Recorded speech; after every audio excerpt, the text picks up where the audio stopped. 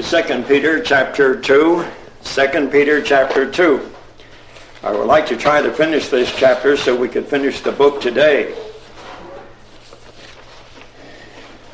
Last week we looked at three very important verses in 2 Peter chapter 2. And it has to do with prophecy, and it has to do with prophets. There are two kinds of prophets in the world, and there has always been, and those are the good ones and the false ones. And now the Apostle Peter is trying to remind the people of Israel that their false prophets are going to show up, and as they have constantly showed up in the past, and they will show up again in the future. 2 Peter chapter 2 and verse 1, but there were false prophets also among the people, even as there shall be false teachers among you, who privily shall bring in damnable heresies, even denying the Lord that bought them, and bring upon themselves swift destruction. And many shall follow their pernicious ways, by reason of whom the way of truth shall be evil spoken of.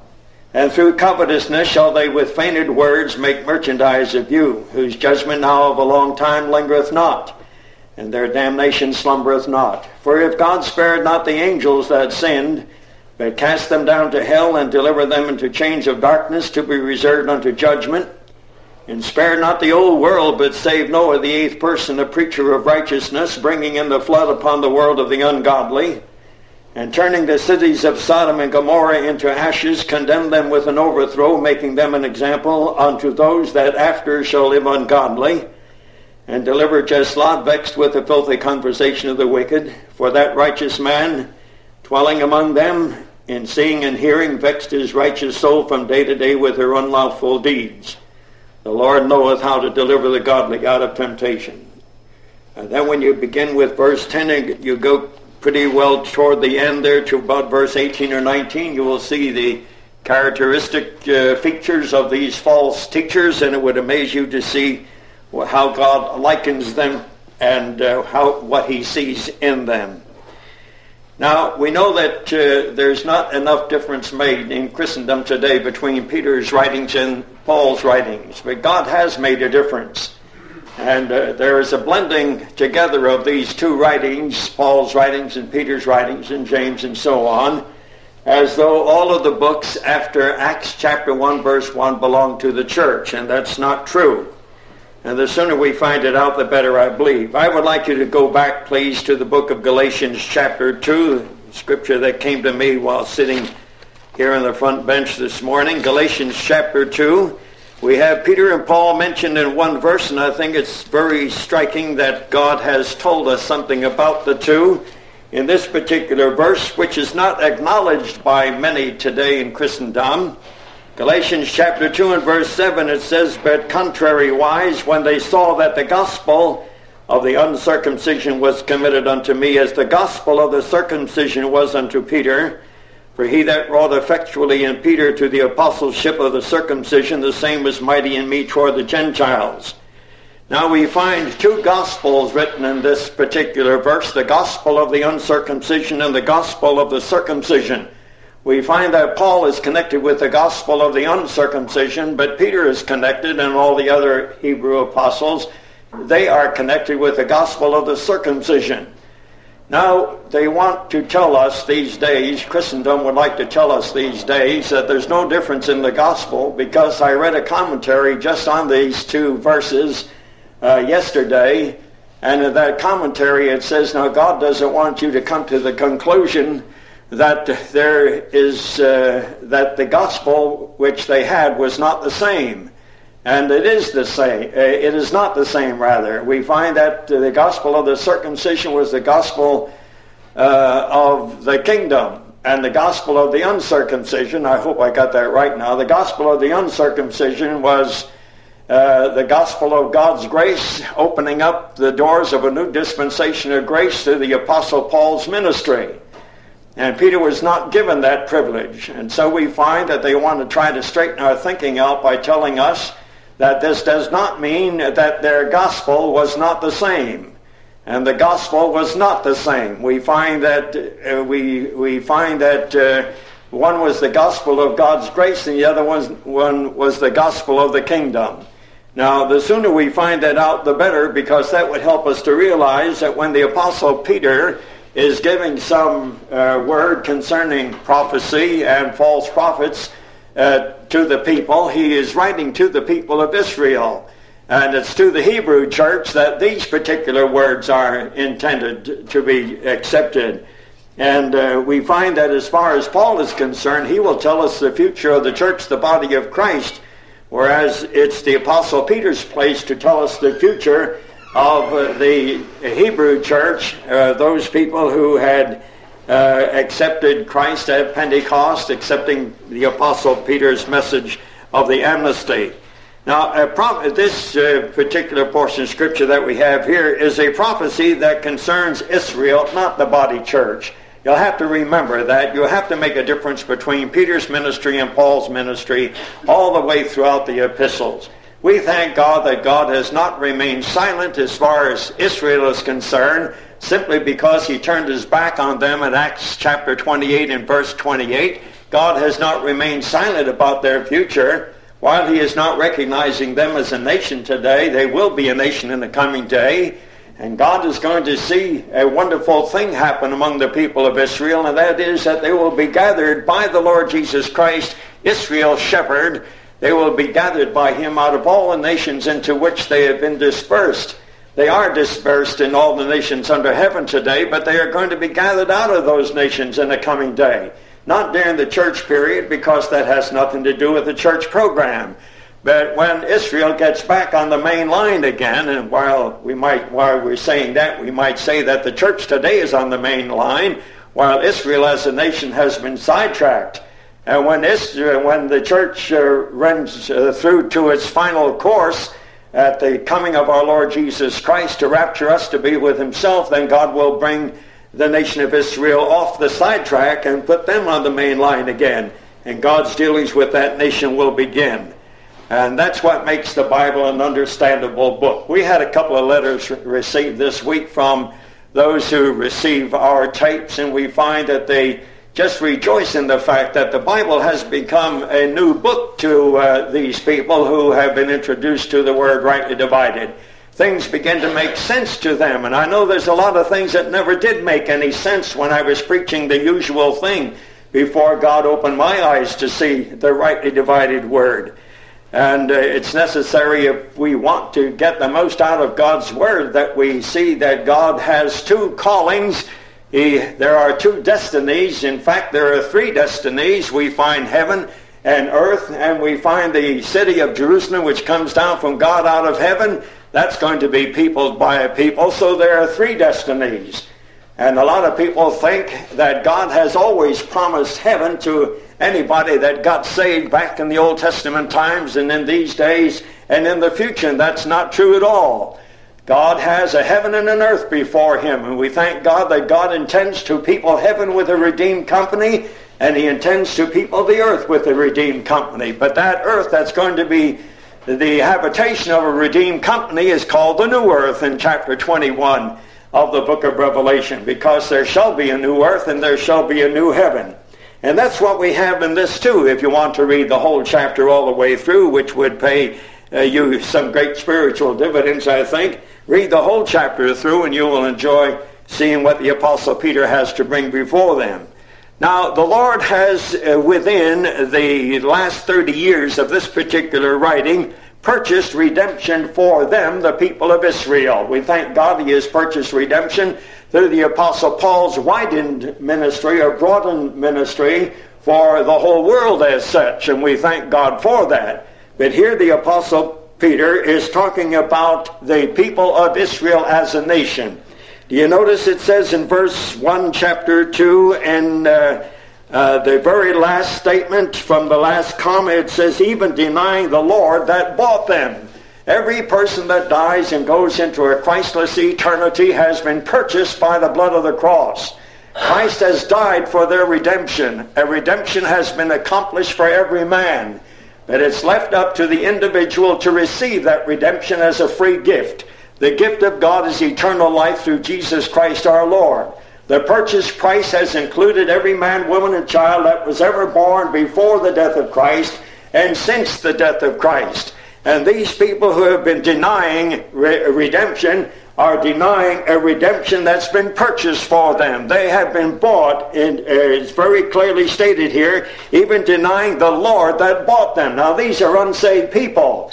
And we can clearly and distinctly preach throughout the world today that the Lord Jesus Christ, when he died on the cross, bought every man, woman, and child of Adam's family by going to the cross and paying with the price of his own precious blood, the price of our redemption. But it's ours to accept that redemption, and therefore it is to as many as received him, to them gave he the power to become the children of God. There is no reason why a person could not be saved today. We know a lot of people have raised the question of election unto salvation. They say that you have to be an elect person, elected by God from before the foundation of the world, before you will even have the desire to be saved and to be redeemed. And that is not true. We thank God that in this particular verse, as well as in John 3:16 and many, many other passages of Scriptures, Christ died for all. And we read of that too in 2 Corinthians chapter 5, where it says, and that he died for all, that they which live should not henceforth live unto themselves, but unto him that died for them and rose again. Now we find that they had been that particular nation to whom Christ came. That is the nation of Israel. These Hebrews belong to a nation to which Christ came when he came into the world 2,000 years ago. And because of national apostasy, and it was really national, all you have to do is read your Old Testament scriptures and the prophets and the historical books, and you will find that a national apostasy took over among the people of Israel. And in that national apostasy, when Christ did come into the world, he was neither recognized by them or received by them. And they said many things that were harmful to his reputation, we might say, and they did not recognize him. They did not accept his signs and wonders and divers miracles and gifts of the Holy Ghost as evidences of his deity at all. And this was the shame of that nation of Israel. And this is one reason why the Apostle Peter had to approach them as a nation, and only them as a nation, at Pentecost, barring all Gentiles, because the message could not go to the Gentiles according to prophecy until the nation of Israel had accepted the amnesty. And then with that message of the resurrection of the Lord Jesus Christ, the promised Messiah, they continued to reject the Lord Jesus Christ until God had to turn his back upon them at the close of the book of Acts. Now, during the Old Testament times, the nation of Israel was saturated with false prophets, and they were posing all the time as spiritual leaders and teachers. And they sought to control or counteract God's message also through the Apostle Peter. There were false prophets living in that day. How do you suppose that the vast majority of the millions of the people of Israel just turned away from the message of the resurrection of our Lord Jesus Christ as given by the Apostle Peter? Only a handful came to Christ. You read of 3,000, of 5,000. What are they among the millions of Israel?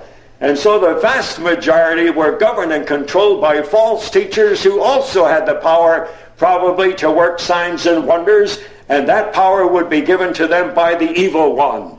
When you listen to certain things going on in the religious world today, which might indicate that there is a supernatural work at supernatural events at work in the religious world, don't forget that there are two sources of supernatural power. One is Satan, and the other one is God himself. We read from a scripture in Revelation chapter 13 last week that shows you the tremendous power false prophets will have, along with the Antichrist, in the coming times of tribulation, in order that the people of Israel might have their eyes closed to the identity of the man who would soon come among them in order to be made their king. And we find that because of the trickery on the part of Satan and the signs and wonders that he is able to work through his dupes, we find that many of the people of Israel will fail to believe in the coming of the Lord Jesus Christ. We'll have something to say about that tonight. In this second chapter, you will find that there is one thing denied by these people, and that is redemption. And tonight we are going to see that there is a second thing that's being denied, and that will be the denial of a coming day. And I'm quite sure it was also a denial in the day of the Apostle Peter when he was here in this world. Now, many would be caused to follow their evil ways. That is, the evil ways of these false teachers, and be influenced by them to the point where they would even speak evil of the way of truth. That's what you have in verse 2.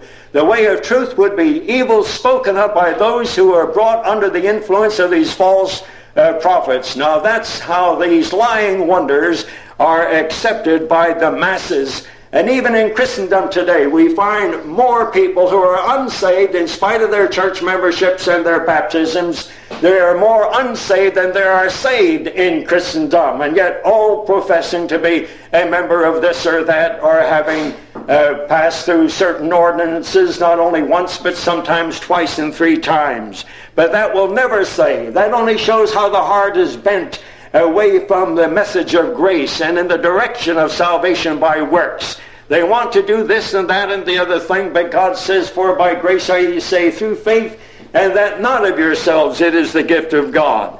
Now, these false prophets, I believe you might say, were the hired clergy of their day. Now, that doesn't mean all hired clergy are false prophets, but they were hired in that day. When you look at verse 3 of this chapter, it says, and through covetousness. Now that word covetousness shows that there is a price that's offered to them. There is a reward given to them to be the false prophets that they were willing to become. These false prophets were the hired clergy of their day. They were undoubtedly on the payroll. And there's no doubt about that at all. Making good money and yet avoiding the truth. And God likened them a little later on in 2 Peter chapter 2 to Balaam, who was a false prophet in the Old Testament times, but was offered a big reward by Balak, a Gentile king, if he would get them, Balaam, just to speak against the people of Israel and curse them instead of blessing them. And his eyes were full of covetousness too. And we find that he was finally rebuked by a donkey that spoke to him with a voice of a man.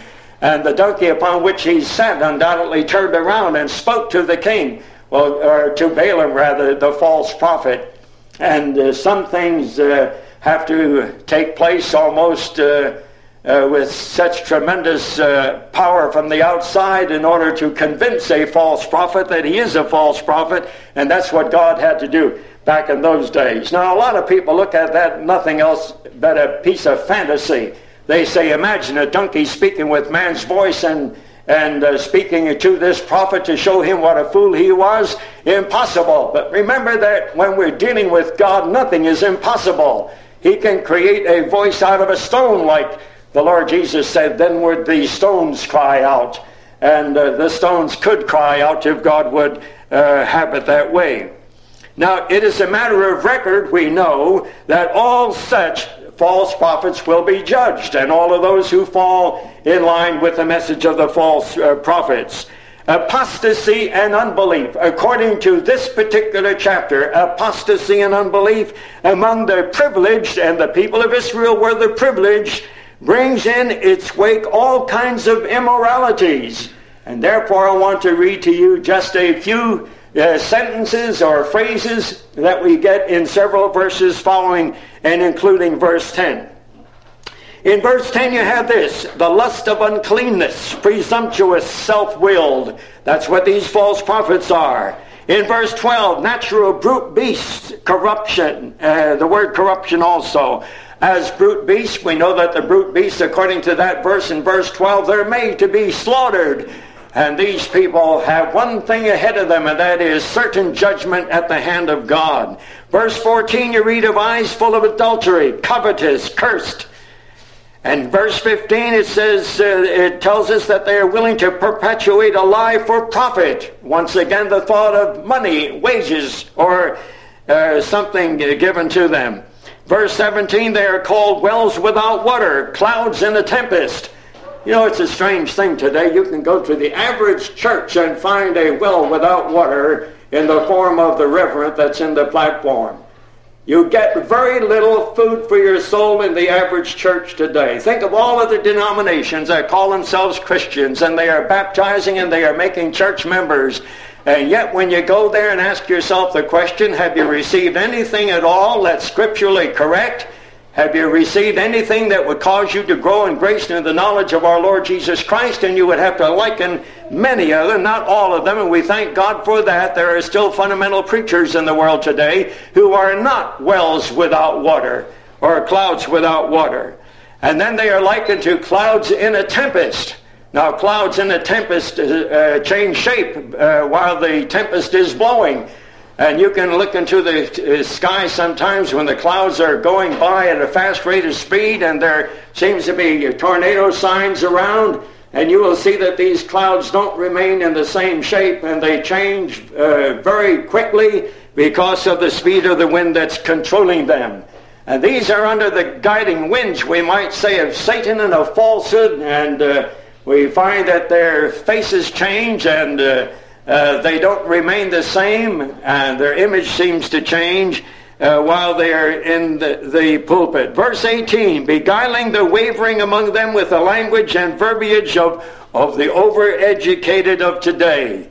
In verse 19, promising a form of liberty while they themselves were bound by a more insidious form of bondage.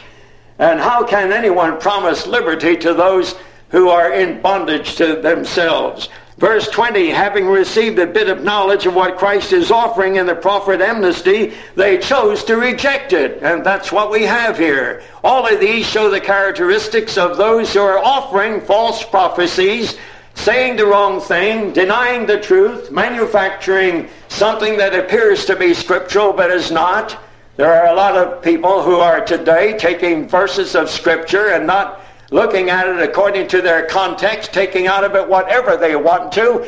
And one denomination is built on one verse and another denomination is built on another verse. They are all very scriptural according to them, and they all read their Bibles and they all quote the Scripture and preach from the Scripture. But what they get from it is vastly different than what the next church might get from it, and therefore every man is doing seemingly what's right in their own eyes. There seems to be no consistency today with the Word of God. And therefore you can go from place to place and find difference of opinions, difference of understandings, and you have to search the Scriptures like the Bereans to see whether these things are so. God leaves the responsibility up to you. You don't have to complain about false preachers today, or false teachers, or false prophets, because you have to search the Scripture yourself. And when you do that, rightly divided, you'll be able to come to a knowledge of the truth. Now, in order to punctuate the prophecy that the Apostle Peter was giving about these false teachers who were in the nation of Israel prior to the coming of the Lord, who were among them while Peter was preaching the amnesty, and who would be among them, who will be among them in the future after the church program is removed, we find that Peter, in order to punctuate the true meaning of the prophecy, he has to bring to mind from the inspired Word of God that God knows how to preserve the wicked for the day of judgment. And this is also being denied by many who call themselves fundamentalists today. You know, you read about people who are universalists. They believe that eventually every man, woman, and child in the world, after a certain amount of imprisonment in hell or the lake of fire, will be released because their sins will have been atoned for by their particular judgment. And some go as far as to say that the day is coming when Satan himself will be released from his place his place in the lake of fire. And then we find that there are a lot of people that will tell us a lot of things about the wicked. We know that there are people who claim to be people who rightly divide the word, who will go as far as to say that there is no resurrection for the unsaved dead, and that is a very serious thing. No resurrection for the unsaved dead. So all that the unsaved dead that are in this particular cemetery will not rise from the dead at all. There is no judgment for them. And there is no afterlife for them, because they have ceased to exist the day that they died as unsaved people. And this is far from being the truth. Now, when the Apostle Paul wants to punctuate what he says to emphasize the truth of it, he shows that both angels and men are now and have been confined in the darkness of hell for some 6,000 years, from the time the first unsaved person died in his sins. They are in a lost eternity. You get that very clearly in 2 Peter chapter 2. And we find that those in this particular case, you have, let's see, where is that? I was looking for the place where it speaks of hell.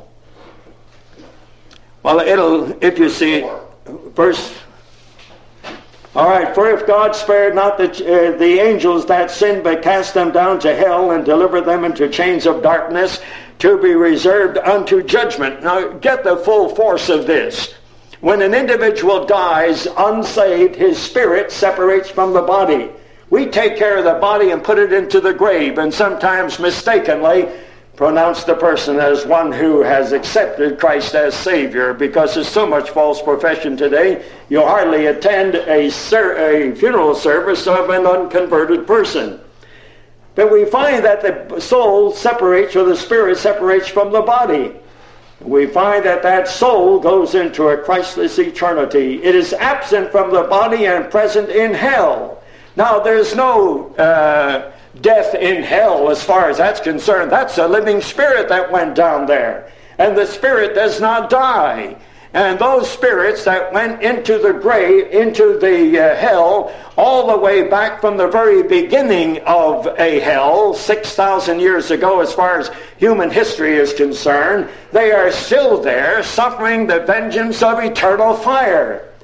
Because the Scripture plainly tells us that hell is a place where the worm dieth not, neither is the fire quenched. It's beyond the imagination of man to accept this as being true, because he doesn't believe in divine inspiration. He doesn't like to think that God is so ugly and hates people to such an extent that he would cause 6,000 years of suffering in a Christless hell for all eternity, for those 6,000 years, and then to impose that penalty upon the individual, not in hell, but in the lake of fire. For the time is coming when death, that is the grave, and hell, the receptacle of the lost spirit, we find both will be joined together at resurrection, and both will be cast into the lake of fire, and the lake of fire is the penitentiary, whereas we might say hell would be more or less likened to the county jail.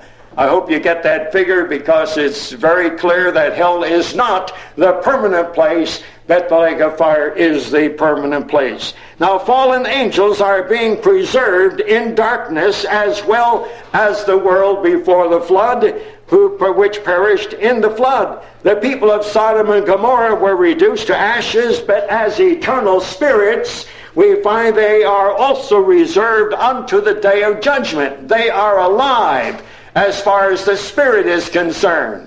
And if you want to read about their being alive, you look at Luke chapter 16 sometime and read that through, and you will see how that in hell he lifted up his eyes, being in torments. And that shows you the consciousness of those who depart this life and go to hell.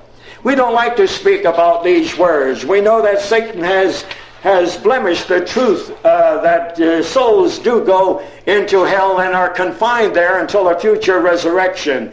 He has made it so loosely accepted today that most anybody these days, and especially on television, and you have heard your boss perhaps say the same words, and he'll tell you where to go, and then hell is being used in that statement. Hell is used so loosely today by the masses of the unsaved that we lose the pressure, or we lose the real true meaning of it being a prison house until the time of resurrection, which will take place in the future. Now, these records of divine inspiration are meant to be present-day reminders that man never ceases to exist before God and never will cease to exist. I, myself, will never die. My body may die, but I will not die. I will be a living spirit, and I will continue to be a living spirit, but thank God through the grace of God and the salvation which we have in Christ, and which I have accepted by receiving Christ as my Savior, the place of my departed spirit will not be hell, but it will be with Christ in glory. And that's true of all those who are saved by the grace of God. And those spirits will be reserved unto a coming judgment, when they will be given rewards for what they have done since the day that they were saved by the grace of God. And that's a wonderful thing to think of. They will never be judged penally for their sin. We might have our mistakes and some sins brought up and some things that we did not want to straighten out in this world, but for those things we're going to lose a reward, but not eternal life, and we're grateful to God for that. I want you to look with me again at a scripture, Revelation chapter 20, that we had some time ago, not too long ago, but in this connection I think we ought to read it again. Revelation chapter 20 at verse 12. Remember, this is the inspired Word of God. This is not manufactured by man. And we got to take this as the truth. If you want the truth about anything, and if it's a subject in the Bible, read the Bible and get the truth. And always remember that you can get it rightly divided. Verse 12 of Revelation 20 says, "And I saw the dead, small and great, stand before God, and the books were opened, and another book was opened, which is the book of life. And the dead were judged out of those things which were written in the books, and according to their works.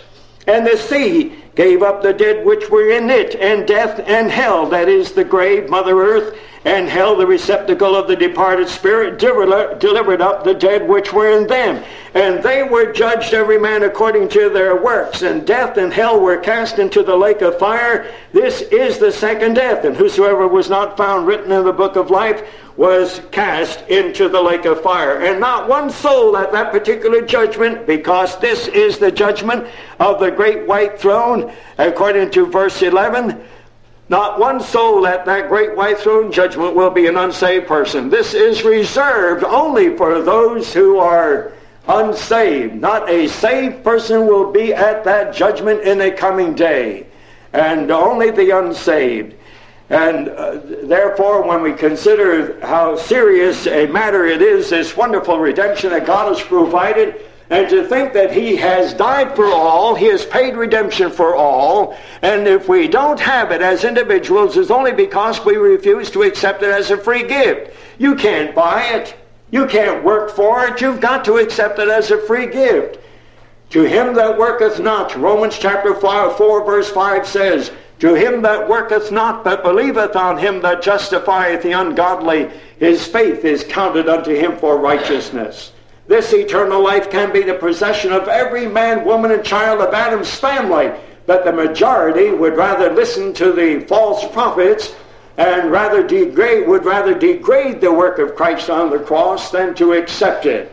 We're approaching a holiday period, and it's possible that we become carried away with the pageantry of Christmas. There's something about Christmas that's false, and we see it carried out in its pageantry all around us. We find that even the gift exchanging, as far as that's concerned, which is a wonderful thing, and I would not put a quietus on that at all. I think it's wonderful to express it. But you know, at the time of the birth of our Lord Jesus Christ, the gifts were given to one person, and that's the Lord Jesus, and that's a wonderful thing.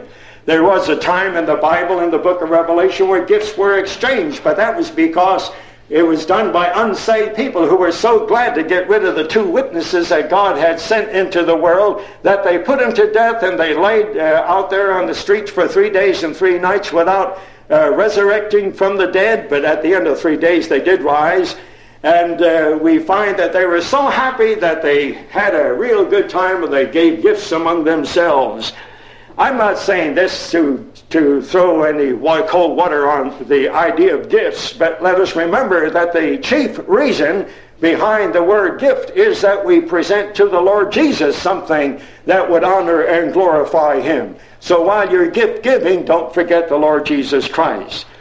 We've got to go beyond the babe at Bethlehem in this Christmas period. You know, in Philippians chapter 2 and verse 8 it says, and being found in fashion as a man, he humbled himself and became obedient unto death, even the death of the cross. So the whole objective was not to be born. The whole objective was to be born to die. And without that death, nothing could be accomplished for us for all eternity. And being found in fashion as a man, he humbled himself and became obedient unto death, even the death of the cross. Don't be taken up with the birth while denying his purchase of your redemption. And hundreds of thousands and millions of people in the United States of America will enter wholeheartedly into this Christmas season without even knowing the Savior, and they will die. And in hell they will lift up their eyes being in torments. And they would all like to plead the fact, we remembered your birth when it was brought about once every year. We don't even know the date of his birth. December 25 is not the day that Jesus was born. We have simply agreed that that would be a day that would be a good reminder of that event. But we don't know the time of his birth. We do know one thing, and that God has never placed upon Christendom the responsibility of remembering his birth, but he has placed upon them the responsibility of remembering his death. This do in remembrance of me. So let's be careful with it all.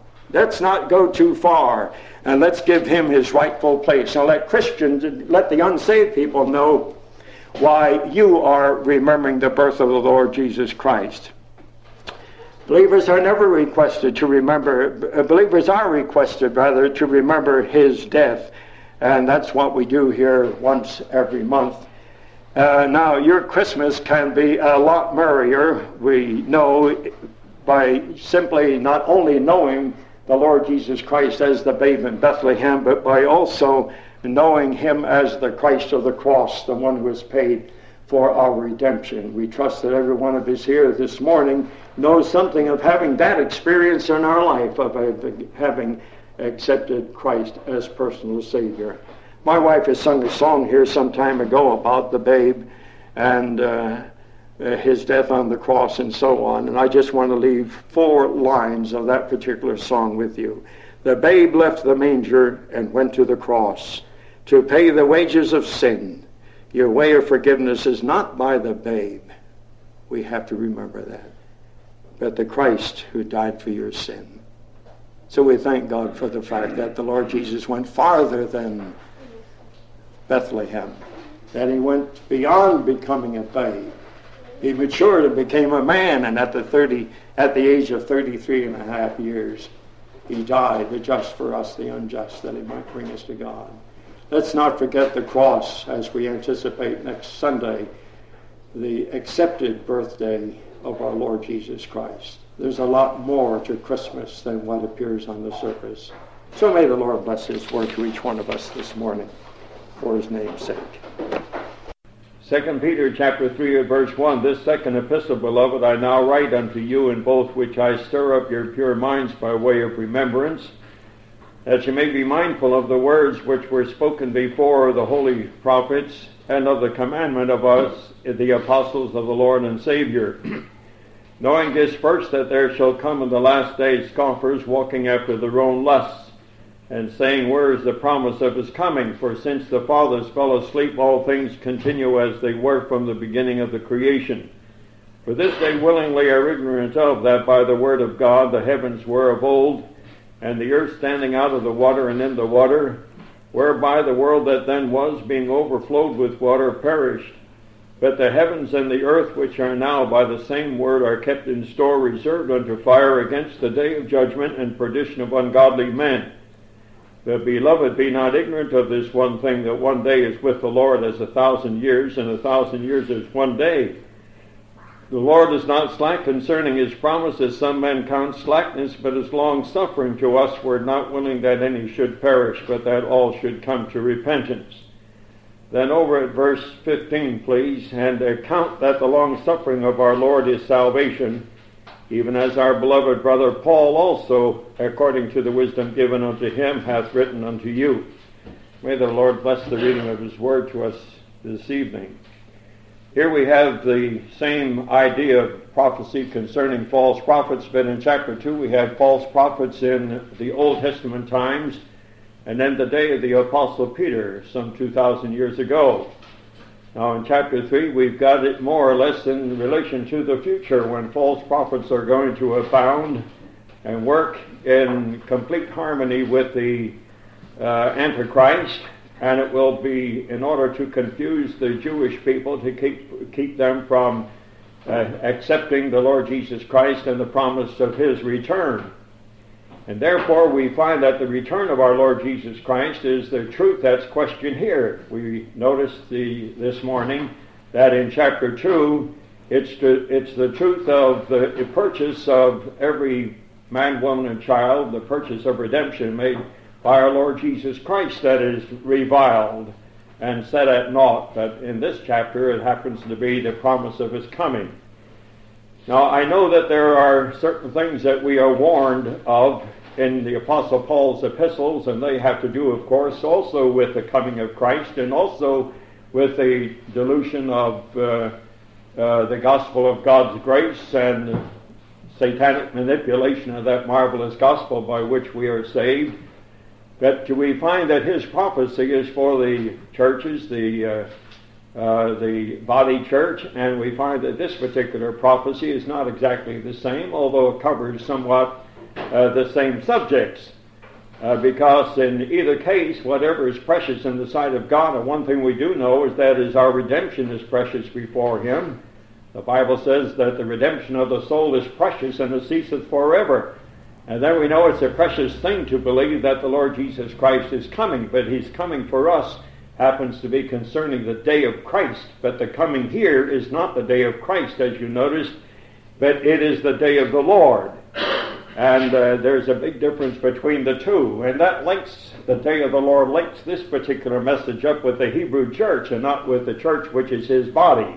There are so many little watermarks or trademarks throughout this epistle that it's foolish to come to the conclusion that Peter and Paul had the same message and they are speaking to the same groups of people, for that's not true at all.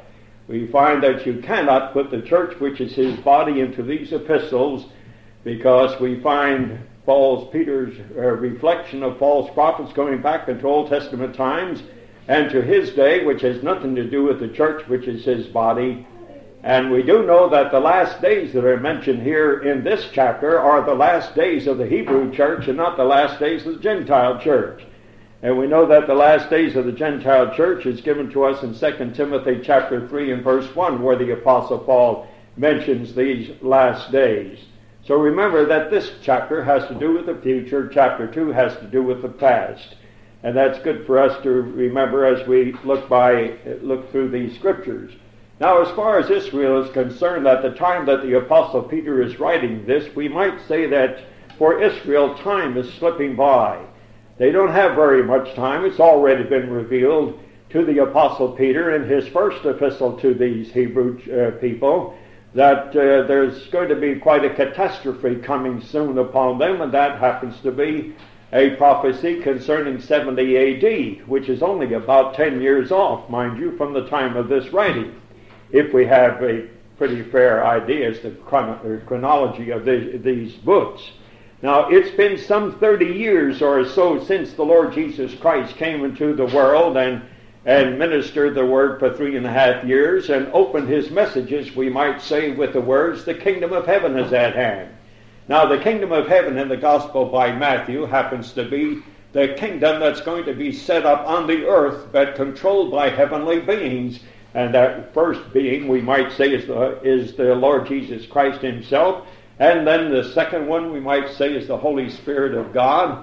And we find that it's going to be a kingdom of heaven set up on this earth, which we commonly call the millennial reign.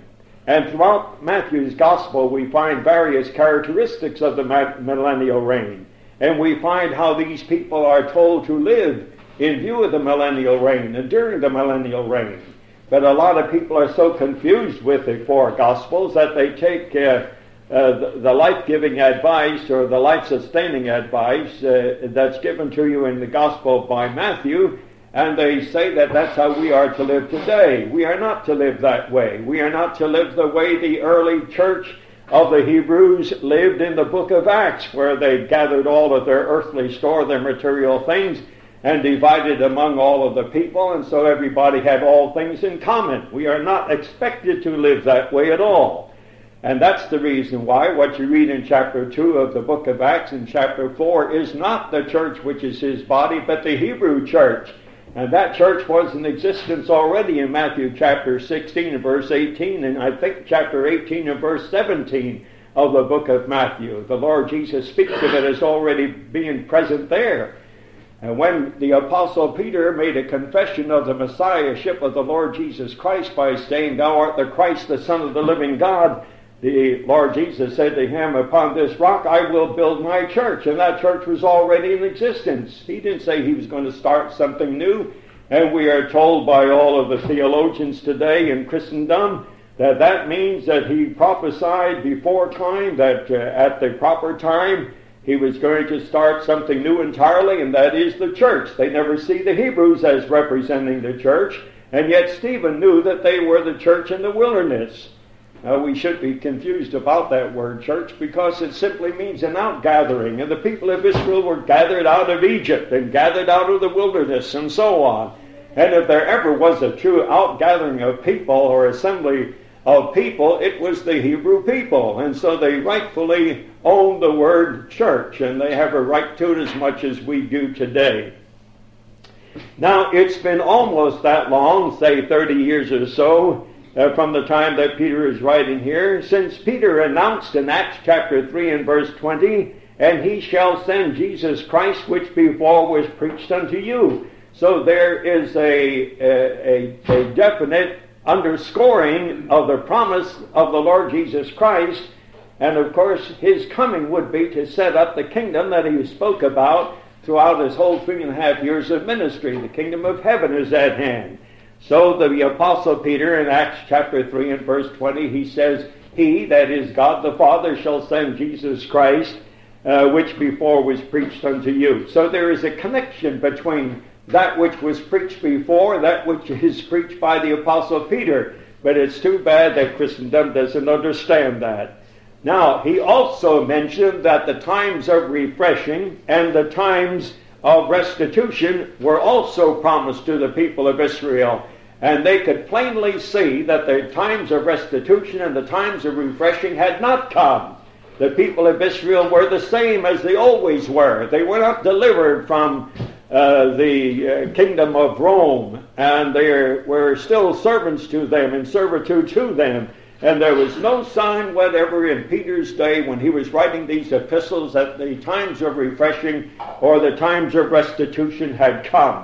Peter knew they hadn't come, but now we find that these people are taking that for a good excuse, since the Lord Jesus earlier, 30 years prior to this, had said the kingdom of heaven is at hand, and Peter had said God will send his Son Jesus Christ if you repent and are baptized. They see that there has been no change, and now some extra years have been added on to the testimony, and nothing has happened yet. We might say that to the believing and the rebellious, and that's what most of the people of Israel were. You have to get in your mind the character of these people. You remember that it's Isaiah chapter 9 and it's verse 2. We happen to be looking at that this morning at home, where it says, "Light is come among those who live in darkness." And those who live in darkness were the Hebrew people. Most of us don't understand the awful darkness of the apostasy that overruled the hearts of the people of Israel. They were not in a condition to receive the Lord Jesus Christ. That is, as far as their own personal condition is concerned. But God knew that their condition was such that they did need a Redeemer. They did need light because they were walking in abject darkness. And we find that God sent his Son as the light of the world to that nation, and not to the nations of the world, but to that nation of Israel. And light came in the form of the advent of our Lord Jesus Christ, which we will, the Lord willing, be celebrating next week. But to the unbelieving and the rebellious of the people of Israel, all things continue as they were from the beginning of creation. That's what we read just a little while. They said, where is the promise of his coming? In verse 4, for since the fathers fell asleep, all things continue as they were from the beginning of creation. Well, they didn't have any spiritual vision, so they came to conclude that as far as material things were concerned, there was no change. However, there was a great change spiritually. And they didn't even recognize that they were in the state of apostasy that God saw them to be in, and the state of spiritual darkness that they were living in, and sorely in need of the light of our Lord Jesus Christ by way of his advent. They felt perfectly justified also at Peter's prolonged, in scoffing at Peter's prolonged message by saying, where is the promise of his coming? It seemed as though God was prolonging the promise, the answer to that prophetic word, that God was going to send his Son, the Lord Jesus Christ. Now, they felt perfectly justified, and maybe most of us would today, that if we lived under those circumstances, we would say, I don't believe anything in this redemption. I believe that as far as this man Jesus is concerned, that we took with wicked hands and have crucified and slain, he was just a fake all the way through. They felt justified in saying that because nothing seems to have come true. The coming of the Lord had not taken place. Now remember, this is not a word to the church, which is his body, concerning those in the world today who pose as preachers, Protestant and otherwise, and the cults. This is not a word to them because of the fact that they today are not looking for the Lord Jesus Christ. There are many denominations in Protestantism who interpret the coming of the Lord Jesus Christ as meaning death, for instance. When a person dies, they say that's the Lord's coming. And that's a very poor interpretation because it destroys the whole idea of the Lord Jesus Christ coming for us in the clouds of the air, and he's doing that in order to escort us through the territory of the enemy, because there are spiritual wickednesses in the heavenlies, and the air is full of those spiritual wickednesses. You cannot see them, neither can I, because they are spirit beings, and we are men and women in the flesh, so we can't see with the eye of a spirit being. And if you had eyes to see it, if you had eyes of our Lord Jesus Christ, you would see the awful condition of things that we will have to pass through when we are raptured up to meet the Lord Jesus Christ in the air, and we need an escort no less than the person of our Lord Jesus Christ. And that's one wonderful reason why he's going to come in the clouds of the air, because in the air we find all of these spiritual wickednesses and these spirit beings who have sold themselves out to Satan, and they are working for your destruction and mine. Now, they know they can't destroy us because they believe in eternal security as much as we do. They believe in it more than a lot of people who profess to be Christians today, but who believe that they can lose their salvation at a moment's time because of a failure of being faithful in their own personal lives.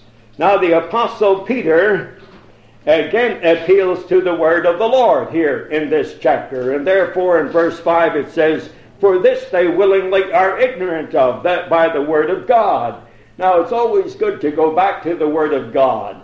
The word of God is to be rightly divided, and if you're wrongly divided here, you are going to look at the wrong people who are addressed, and that's how it's generally looked at. I hope you don't think I say that too often, because I cannot overemphasize the fact that you have to know the people to whom the Apostle Peter is addressing himself in order to know who is being spoken to and what is being spoken to about. Now the Apostle Peter appeals again to the Word of God. Here we find that he talks about Genesis chapter 1 and verse 2. You notice in verse 6 it says, whereby the world that then was. Now let's go back to the last chapter, chapter 2 and verse 5. And there it says, and spare not the old world. Now there's a difference between the old world of chapter 2 and verse 5 and verse 6, the world that then was in chapter 3 and verse 6. Chapter 2 and verse 5 takes us to the antediluvians who were all drowned in the flood just prior to Noah. In Noah's day, and we find that Noah and 7 others of his family were saved through the flood that overcame that world at that time. But we find that when we get into 2 Peter 3 and verse 5, or verse 6, whereby the world that then was, being overflowed with water, perished, but the heavens and the earth which are now, by the same word are kept in store. Now we find that there's been a great change in the creation of the universe. When you go back to Genesis chapter 1 and verse 2, and may I say that all believers do not have this particular understanding of this portion of Scripture, but again I say, search the Scriptures, for and then you think they have the life, and they are given to us to give us the proper information here. In chapter 1 and verse 1 of Genesis, it says, in the beginning God created the heaven and the earth. Now that's a wonderful statement. We don't know when the beginning was, but we do know that what God is talking about is the universe. It says, and the earth, not the heaven and the earth, but the earth was without form and void, and darkness was upon the face of the deep. Now there is a scripture, and I can't go into the argument of this thing at the present time. We don't have time for it. But there is a scripture where it tells us that God did not create the world in vain. He created it to be inhabited. And here we find, right here, the earth was without form. It was formless, and it was a void. And darkness was upon the face of the deep. Now what is it that characterizes God? God is light, and in Him there is no darkness at all. And anything that He is associated with is light. We are children of light. We were once children of darkness, but we are now children of light because of our association and identification with God and with God's Son, who said, I am the light of the world. Before that, we were children of darkness. Now, God did not create the earth to be dark or a void or covered with water. And that's really the sense of verse 2. Look at it again. And the earth was without form and void, and darkness was upon the face of the deep. Now, the deep suggests or really implies water. This world of ours was overflooded by a much greater deluge, I believe, than you would have to look at that which overtook the antediluvians. God saw that there was sin in this earth of ours introduced by Satan, and he had a host of angels that fell with him. In Isaiah chapter 14 and Ezekiel chapter 28, you can read it again if you want to. I asked you to read it a couple of weeks ago, but refresh your memory on what it was that God saw when he saw that Satan had determined to set his throne above the throne of God, and he was going to usurp the authority of God over this creation of ours. He immediately deposed Satan from his throne, and Satan became a creature of the air, we might say, the head of all lost spiritual beings. And as far as the angels were concerned, we found out this morning that they are reserved in mists of darkness in a place called hell until a future day when they too will come out of that place as spirits, because they were only spirits, they have no bodies, and at the same time that men and women who are also in mists of darkness in hell, when they will come forward to stand at the great white throne judgment that we looked at this morning in the 20th chapter of the book of Revelation. Now that's what he is talking about here in this 6th verse, where it says, whereby the world that then was being overflowed with water perished. Now, I almost forgot to bring something out again, one of the little watermarks or the trademarks of this particular book, and that is in verse 2, where it says, that ye may be mindful of the words which were spoken before by the holy prophets, and those are all the prophets of the Old Testament, the major and the minor prophets, of which there are many. And then it says, and of the commandment of us, the apostles of the Lord and Savior. Now, the apostles of the Lord and Savior does not include the Apostle Paul. He had a peculiar and a very unique ministry. He was the special apostle for the Gentiles. He was not to be numbered with the 12. And you find a close harmony between the ministry of the apostles of the or the prophets of the Old Testament times and the apostles of the circumcision. And that's why he links the two together. Now, the Apostle Paul can't do that. The Apostle Paul never links up the knowledge of his mystery or the revelation of his mystery with what has been revealed by the prophets. In fact, he goes as far as to say that these things were hid in God from before the foundation of the world, and not revealed until the risen Christ, after he had died and been buried and raised again, and took a seat at the Father's right hand. Then he spoke to the Apostle Paul and gave him all the revelation concerning the mystery of this particular day that we are passing through. It's a remarkable day. No, the world has never seen one like it. It's a very mysterious time because most people don't have an understanding of this dispensation of grace. And only Paul can give you that understanding. And therefore we see perfect harmony in verse 2 between the message of the holy apostles, the holy prophets rather, and of the commandments of us, the apostles of the Lord and Savior. I just wanted to make sure you got that because it's just another one of the earmarks that shows you what kind of a message this is that the Apostle Peter is given.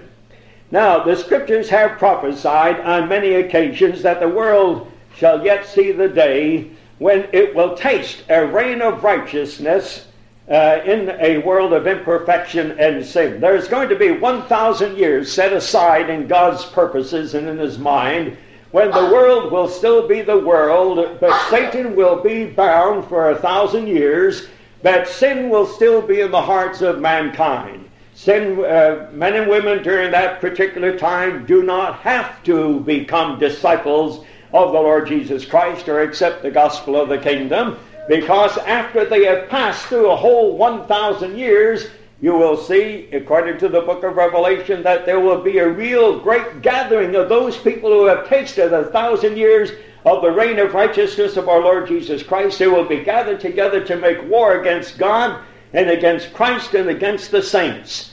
And that will be their last time of retaliating against the Lord Jesus, who did nothing but good for 1,000 years, and they were witnesses to it all. That shows you how our hearts are steeped in sin. And apart from the grace of God, we would just be like those who are ready to kill the Lord Jesus Christ. In fact, maybe if we lived 2,000 years ago on the day of the Lord Jesus, we would have been glad to hasten His death when He hung on the cross. In Acts chapter 17 and verse 31, you have a lovely scripture that supports what I said, that prophecy tells us about a reign of righteousness for a period of time in this imperfect world of ours, although it will not have the help of Satan during that time, because he will be bound. In Acts 17:31 it says, because he hath appointed a day in the which he will judge the world in righteousness by that man whom he hath ordained, whereof he hath given us assurance in all things, in that he hath raised him from the dead. I believe that's just about how it goes. But the resurrection of the Lord Jesus Christ is proof and a definite promise that the Lord Jesus Christ is going to judge. Now, that word judge is not the same word as a judge that sits on a bench. The Lord Jesus Christ will be judge in a coming day, for all judgment is committed unto the Son. But this word judge means to rule, and He's going to be the ruler. It's a different word than the judge on the bench. This means that He's going to rule, and every king on a throne and every person that is ruling today is judging as he rules. And that's in Acts chapter 17:31. Now, I used to believe when I was a young Christian that this was referring to possibly the judgment seat of Christ, because it says, because he hath appointed a day when he shall judge the world. But when you take the meaning of the word judge, then you see he's talking about the real promise of the coming of Christ in order to set up his glorious kingdom. Now, Ezekiel has a wonderful verse of Scripture that I think is a wonderful help to understand why there seems to be a postponement of a promise, and that is the promise of his coming. And we find that these people were also ignorant of that. And we find that they were ignorant of that, and because of their ignorance, they felt that they had a right to say, where is the promise of his coming?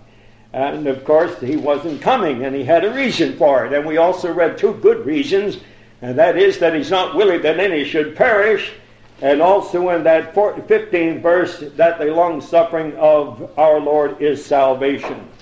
Ezekiel chapter 12 and verse 25. You want to have this underlined in your Bible. If you know of a promise that God has not fulfilled in the Scripture pertaining to the church, the body of Christ, and you wonder why he's not fulfilling it, this would even help you to understand that, even though this is not written for the church, the body of Christ. It says, "For I am the Lord, I will speak, and the word that I shall speak shall come to pass." Now that concerns the coming of Christ. When Peter says that he shall send his Son, he meant exactly what he said, that God would send his Son, and yet his Son was not sent into the world. He says, "I will speak, and the word that I shall speak shall come to pass. It shall be no more prolonged." You see, that's put off. And we find that God has many reasons sometimes to put off a prophecy that he's giving. "For in your days, O rebellious house," and of course he's talking to Israel, he says, "will I say the word and will perform it, saith the Lord God." All you have to do is wait a little while, and God will perform what he said, because every word he says he will perform. Now, he may have to postpone, and that's the suggestion in the word prolong there. He may have to prolong the days that are involved between the giving of the promise and the execution of the promise, but then you can bank on it that where God speaks, it's going to come to pass. And that's a good thing for us to remember, too. We're living 2,000 years since the days of the Apostle Paul, and I honestly believe that the Apostle Paul really believed that it was possible for the Lord Jesus Christ to come in his day. When you read the scriptures that the Apostle Paul has written, we find that he doesn't put it off into some unknown future. He talks about the last days in his writings to Timothy, his son of the faith. But of course, those last days could come in even during the days of the Apostle Paul. Wouldn't it look like the last days when he wrote that all they that are in Asia have forsaken me? That would be one of the marks of the last days. There is a picture of apostasy. And that's what we expect in any last days. But the apostasy that Paul saw, and the apostasy that we see is happening in the church, the body of Christ, not the body of Christ, but in Christendom today, is not the apostasy that the Apostle Peter is talking about when he warns these people about days to come. Now, God knows that the day of the Lord, you notice the day of the Lord is brought in here. It says in verse 10, "But the day of the Lord will come as a thief in the night, in the which the heavens shall pass away with a great noise, and the elements shall melt with fervent heat. The earth also and the works that are therein shall be burned up. Seeing then that all these things shall be dissolved, what manner of persons ought ye to be in all holy conversation and godliness, looking for and hasting unto the coming of the day of God?" So there are 2 days here. There is the day of the Lord and the day of God. Now, we are not concerned about the day of the Lord. This definitely marks this epistle as belonging to the Hebrews. When you go to 2 Thessalonians now, chapter 2, I want you to see something there, 2 Thessalonians chapter 2, and we find that by the time that our writers of our Bibles had translated from what there was of the writings to translate from, they were even confused as to the day of the Lord and the day of Christ. And we have these 2 days mixed up in chapter 2 and verse 1. "Now we beseech you, brethren, by the coming of our Lord Jesus Christ, and by our gathering unto him." That's the day of Christ. Will you try to remember that? When Christ comes for the church, the body of Christ, to the air to take us to be with himself, that is the day of Christ. Now, the day of the Lord is entirely different than that, and we'll talk about that a little later. Verse 2 says that ye be not soon shaken in mind or be troubled, neither by spirit nor by word nor by letter as from us, as that the day of Christ is at hand. Now there, the day of Christ is verse 1, but they put the day of Christ in verse 2, and that should be the day of the Lord. Can you get that in your mind? What he is actually saying is that ye be not soon shaken in mind or be troubled, neither by spirit nor by word nor by letter as from us, as that the day of the Lord is at hand. And the day of the Lord has to do with the public appearing of our Lord Jesus Christ to the people of Israel. Maybe you've got that in your marginal readings, I don't know, or in a footnote. But the day of the Lord belongs there, and I think Schofield carries that out. Verse 3, "Let no man deceive you by any means, for that day," what day? The day of the Lord, not the day of Christ. "But the day of the Lord shall not come except there coming a falling away first." Never do you find Peter say that the day of Christ will not come unless so-and-so takes place. Peter says that because he's talking about the day in reference to his coming to the people of Israel to set up the millennial reign. And that man of sin be revealed, the son of perdition. Now that man of sin, the son of perdition, is going to be revealed during the time of tribulation. But we're going to be caught up before the time of tribulation. So he's not talking about the day of Christ. He's talking about the day of the Lord. And then it says, who opposeth and exalteth himself above all that is called God or that is worshipped, so that he as God sitteth in the temple of God, showing himself that he is God. Well, we showed that from Revelation chapter 13 last week. Remember ye not that when I was with you I told you these things, and now ye know what withholdeth that he might be revealed in his time. For the mystery of iniquity doth already work, only he who now letteth, and that's the Holy Spirit, will let until he be taken out of the way. And then shall that wicked be revealed. So the day is coming when the Holy Spirit of God is going to be removed, as it were, when the church, the body of Christ, is removed, and that makes room for the revelation of the wicked, or the man of sin, or that wicked one, or the Antichrist to come into play. You see, the Antichrist will never come in to do his dirty work and his work of deception, showing signs and wonders and divers miracles. He will not be able to do that until the church is removed. So you can rest assured you'll never know the meaning of 666 in relation to the church, because that number is not in relation to the church. It's in relation to God's dealings with the nation of Israel. All right, so when we go back to our chapter, it says the day of the Lord. Now, may I say that if you want information concerning the day of the Lord, you have to go back into the Old Testament Scripture, because there are Scriptures, and I won't tell you where they are right now because my memory fails me. I can't tell you which of the minor prophets talk about the day of the Lord. But you will see that the day of the Lord is a day of darkness. It's a day of awful judgment. And the day of the Lord is not one 24-hour period of time, but it is a period of time that begins when God begins again to work with the nation of Israel after the church is removed and the wicked one, the Antichrist, is being revealed. The day of the Lord includes the time of tribulation and the millennial reign of our Lord Jesus Christ, and it brings us right into the day of God, so that the day of the Lord ends into the day of God, or leads into that day. That's why you have the 2 days mentioned here.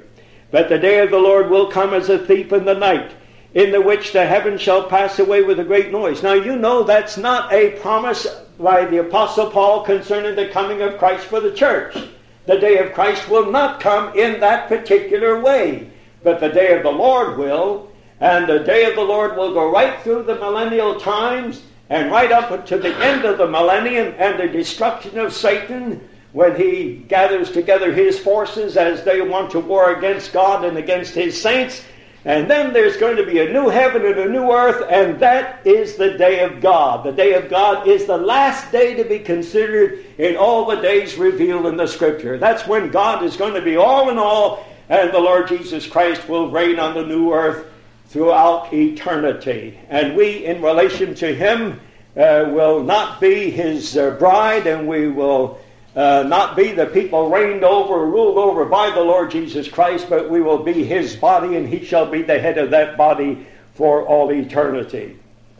All right, then, we find here that what is the reason for all of this postponement? We find that God says that these people who had been deluged, not these people, but these spirit beings, the angels that kept not their first estate, but fell with Satan in his fall, when God judged the earth as it was in the very beginning, according to Genesis chapter 1 and verse 2, and deluged that whole scene, he is saving that whole system of things and all those angels that we read about this morning, and he is just setting them aside until the time of judgment. Now we know that they are going to be judged, and we know as far as the church is concerned, we're going to have a part in that judgment. Know ye not that ye shall judge angels? My, what a wonderful task that's going to be laid on the shoulders of the church, the body of Christ. For whatever he will participate in, I am quite sure that as his members of his body, we will participate as well. So what is then behind all of this postponement of the kingdom which the Lord Jesus Christ promised when he ministered among the Hebrew people, and which the Apostle Peter promised when he told them in the 3rd chapter that God would send his Son in the 3rd of Acts. Well, first we can say that God cannot be controlled by time, so let's forget the idea that it's time for his coming, and we've waited so long and so on. We have to remember that according to verse 8 of chapter 3, "But, beloved, be not ignorant of this one thing, that one day is with the Lord as 1,000 years, and 1,000 years is one day." You can't confine God to time. God is the eternal being, and he doesn't mark time by our clocks or anything like that. His chronology is altogether different. He is eternal. We are the only ones who go according to time. Our days are 24 hours long. And we find that days and nights run into months and months into years and years into centuries and so on, but not with God. That's only for us, his creatures, and that's how we have to go according to time. So we can't say it's too late for him to come or he has postponed his coming. What's 1,000 years to him? 1,000 years is like a day, and a day is like 1,000 years. He doesn't reckon things by time. And then secondly, if you want to know what's behind the postpone, it is this, that he is not willing that any should perish, in verse 9. "The Lord is not slack concerning his promise, as some count slackness, but is long-suffering to usward." Now, do you notice? It is to usward, that is to those Hebrews. He is not, we often take this, and without any explanation, we apply it to ourselves. Well, it can be applied to us, because God is not willing that any should perish today. And therefore, this dispensation is the longest of all dispensations that have ever taken place in the past, or anything longer that will ever take place in the future. The longest in the future will be the kingdom dispensation, which is a carryover from the dispensation of law, really. And so it says, "Not willing that any should perish, but that all should come to repentance." And also that verse we read in verse 15, "And account that the long-suffering of our Lord is salvation." He wants these Hebrews to be brought to his saving knowledge of himself. He knows that they they fell into apostasy over the years prior to the advent of the Lord Jesus Christ. But he also knows that Christ went to the cross. He purchased their redemption. And they don't even appreciate that. But God is allowing years to come in between the declaration of the amnesty under the Apostle Peter and the destruction of Jerusalem at 70 A.D. And now he is allowing 2,000 years wherein he is having no national dealings with the nation of Israel. They can be saved as individuals, but they have no more priority over God's salvation than anyone else. God is treating all alike, and individuals can be saved, but there's a blindness in part that's happened to Israel. And we find that many of them just cannot see spiritual realities. Their eyes are blinded. And that's because of the apostasy that overtook them in the day of our Lord Jesus Christ. So we find that the book of Revelation is a prophetic preview of the day that we've been talking about, the day of the Lord. You know, in chapter 1 and verse 10, it talks about, the book of Revelation talks about the Lord's Day. You have so many people talking about Sunday being the Lord's Day. It's only mentioned once in the Bible, and that's in Revelation 1 and 10. We find that the Apostle Paul never talked about this day being the Lord's Day. When he had an occasion to mention this day, he said, "Upon the first day of the week, lay by yourselves in stores, the Lord has prospered you." That's in 1 Corinthians chapter 16 and verse 1. He called it the first day of the week. In the book of Acts, it says upon the first day of the week. Again, it's the first day of the week. It's never called the Lord's Day. Now think of all of those people today who even call it a Sabbath day because they are partially under law. They have accepted the law to be the mode of life for them in this dispensation of grace.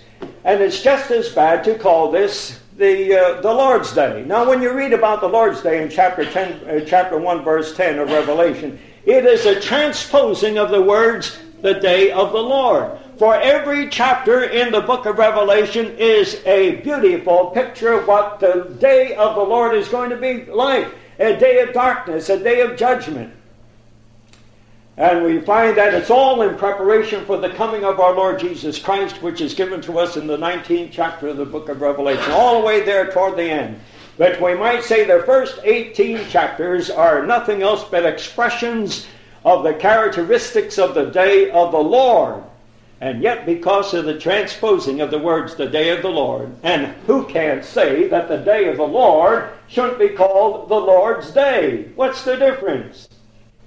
You see, if you really think of it right, it can be used in both ways. But now we find Christendom taking that expression and saying that every first day of the week is the Lord's day. And I've used it 1,000 times here until my eyes were open to see the rightly dividing of the word of truth. And Paul never uses it, and we have no right to call this the Lord's day. Every day should be the same with us, according, I think it's the 14th chapter of the book of Romans.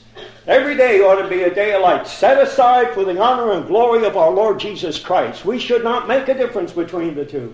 If you are living differently on Monday than you do on Sunday, there's something wrong. There's something wrong with us. We should every day seek to honor the person of our Lord Jesus Christ in our life. We should be honest before the world, and we should be believers on Monday, Tuesday, Wednesday, Thursday, Friday, Saturday, as well as on Sunday. Now, those to whom the Apostle Paul addresses his particular books, we find are members of the body of Christ. And the Apostle Peter, I'll have to hurry through this, the Apostle Peter is saying something about Paul's epistles. He says in verse 15, "And account that the long-suffering of our Lord is salvation, even as our beloved brother Paul, also according to the wisdom given unto him, hath written unto you, as also in all his epistles, speaking in them all these things, in which are some things hard to be understood, which they that are unlearned and unstable wrest, as they do also the other scriptures unto their own destruction." Do you know that it's only in the Apostle Paul's epistles where you read honest, straightforward words connected with the eternal security of the believer, such as in chapter 18, chapter 8 of the book of Romans. But when you take some of the expressions that are used, for instance, right here in verse 14, it says, "Wherefore, beloved, seeing that ye look for such things, be diligent that ye may be found in him in peace, without spot and blameless." You and I are already without spot and blameless. That's our position in the Lord Jesus Christ. We cannot forfeit our salvation by the way we walk, or by some of the doctrines we might seek to adhere to. It might indicate, of course, that we are not saved at all, that our life, if we really have it, if we have eternal life, you cannot forfeit that eternal life by any attitude on your part or any particular spirit that you might show. And so we find that that's true here. And I would say this, that if you find anything in Paul's epistles that are hard to be understood, it's the same way in finding things in Peter's epistles that are hard to understand. Now, what do I mean by that? Suppose you take as members of the body of Christ, as thousands of them are doing today, maybe millions in the United States of America alone. They go into Peter's epistles and they say, this is written for the church. Peter and Paul had the same message. Their prophetic messages were the same as the same gospel message they had. Now, that's not true. I showed you how that one group was the apostle of the circumcision and the other group was the apostle of the uncircumcision. We find that there is a message of the uncircumcision, a gospel of the uncircumcision, and a gospel of the circumcision. Those two messages are not the same. Their prophecies are not the same. But if you approach Peter and say, this is for us, you are confused. And you won't be able to understand the language. And if you go to the Apostle Paul and say, that's for the Hebrew church, there's something wrong with your thinking, because God never said those things about the Hebrew church. He never gave them the positions and the possessions that he tells us about in Ephesians, Philippians, and Colossians, and so on. And that's why you'll always find the Bible to be hard to understand if you don't rightly divide the word of truth. And the last thing he wants to do is to drop a word of warning. He says in verse 17, beware. And there are those things that we could beware of too, because false teachers are around and they abound. If I were you, if you were sold on a certain type of teaching, and you can prove it from the Word of God, stay with it at any cost, regardless of how it might get people mad at you. That's all right. Stay with it at any cost. And the second thing is a little bit of advice in verse 18. Grow in grace and in the knowledge of our Lord Jesus Christ. You'd almost think that Paul is saying that. But of course, it's everybody's privilege, every believer of any dispensation to grow in grace and in the knowledge of our Lord Jesus Christ. May the Lord bless His word to us and give us the desire to take that advice and to heed the warning. We ask it in the name of the Lord.